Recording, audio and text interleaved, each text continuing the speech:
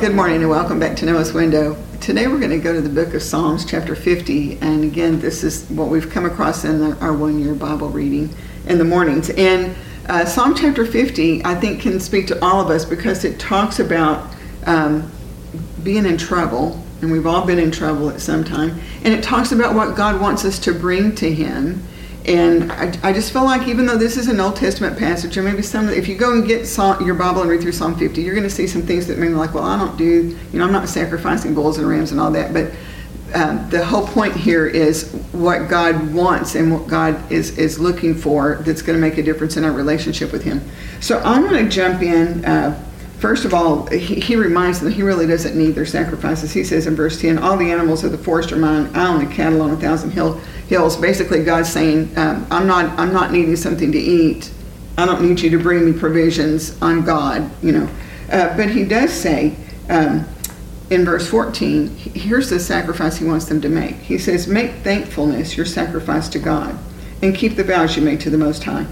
Then, and when we're doing Bible study, that word then is important because it's referring back to something. So after you've made thankfulness your sacrifice, then call on me when you're in trouble. And I will rescue you, and you will give me glory. And I know we've talked about this before, even on Noah's Window, but I just think it bears repeating that, when we think about what does God want from me, and honestly, a humble and thankful heart is what He's looking for. And even when we're in trouble, we can find things to be thankful for. And if we approach God with that thankfulness, it's going to make a difference. I think we're always impressed by what God finds important. Thankfulness, trust, gratitude, worship. And when you think about what's behind all of those is God being recognized as God. Yes. The pagans, and this is, you can just look at Greek mythology or Roman mythology or the Canaanite pantheon of gods. They always saw their so-called God, small g, as a bigger version of humans. And I think that's what God was always trying to get across to the people of Israel in the old days and to us in the church age, is that He's not just a bigger version of us. I mean, He's the sovereign God. He is the creator of the universe. He is omniscient. He knows everything. He is omnipresent. He is everywhere. He is omnipotent. He has all power. So consequently, even though we are made in His image in a sense, the greatness of God is so awesome. I think He wants us to know that. I mean, we can't know how great He is, but when we're thankful, we're recognizing that He's the source. When we praise Him, we recognize that He is above everything. And trust, as we've seen on Noah's Window. I know last year when we were reading through the Bible, that was the most important emphasis that I found in the Word of God, was that what God craves more than anything else is our trust. What God rewards is our trust. And that's a contrast to, and you were talking about the pagans of that day.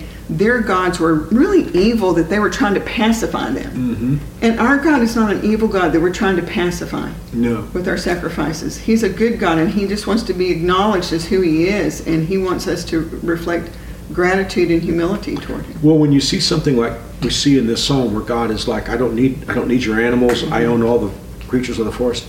I believe what was happening in those days, and it's really throughout the Old Testament, you would see people that would go through the motions of bringing a sacrifice, but they weren't really worshiping God. And I think that's what, I believe this is in the book of Isaiah, where God says, this people draws near me with their mouth, but their hearts are far from me. Yes. And in fact, there is a scripture where God says, give me your heart. I believe this is what He's after more than anything else. He wants to be God in our lives. He is God. Yes. But He wants to be God in our lives, where we recognize Him as not being a bigger version of us, but recognize Him as being unimaginable. This reminds me of a story we recently were listening to, and I won't go into the details, maybe we'll share it another time, but a very integral part of this particular story, which was about big prayers being answered, was thankfulness. And I don't know if you remember this particular story, but this particular person who was praying decided to start counting her blessings and being thankful. And she grabbed a little tape off of a calculator and started writing in very tiny things, different things that she wanted to thank God for. And sometimes it was very, very, very small. This person called me. I heard this passage of scripture that spoke to my heart. Those kind of things, little bitty details. And in the story we were listening to, that tape grew longer and longer and longer, and I forget now, it's like 25 feet long. But again, it goes back to being thankful. And thankfulness is an attitude, I believe, and an approach. And I think every single one of us can find things to be thankful for. Some of the people in most dire situations that I've known and we've known over the years have been some of the most thankful people I've ever met. Well, and the story that you're talking about, this lady's a Christian leader. We're getting to know this family in an interesting kind of way. But she had God answer a prayer in her life that would be so big, a lot of people would wonder if it's even possible. But it began with gratitude. That's right, in prayer. And so I'm just, we want to challenge you today to work on that thankfulness and going before God with thankfulness. This is something we can all do. You don't have to go to school to do this. You don't have to work up something. You can stop and just reflect and express gratitude and thankfulness to God as an act of worship. And watch what God does in response to that. And that's our challenge to you today. And I know it'll be a blessing to you. So as we close today, Mark, would you lead us in a word of prayer? Oh God, we don't want to just be trite in saying this, but we do recognize that you are God and we are not.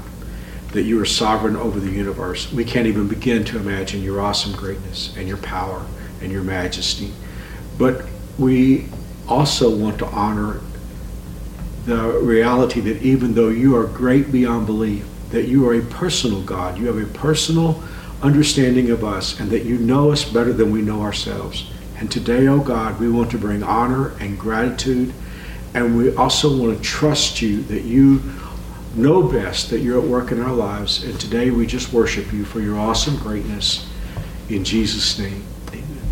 Amen. Well, thank you for joining us today on Noah's Window, and we'll look forward to seeing you again tomorrow. That's right. We'll see you Wednesday. God bless.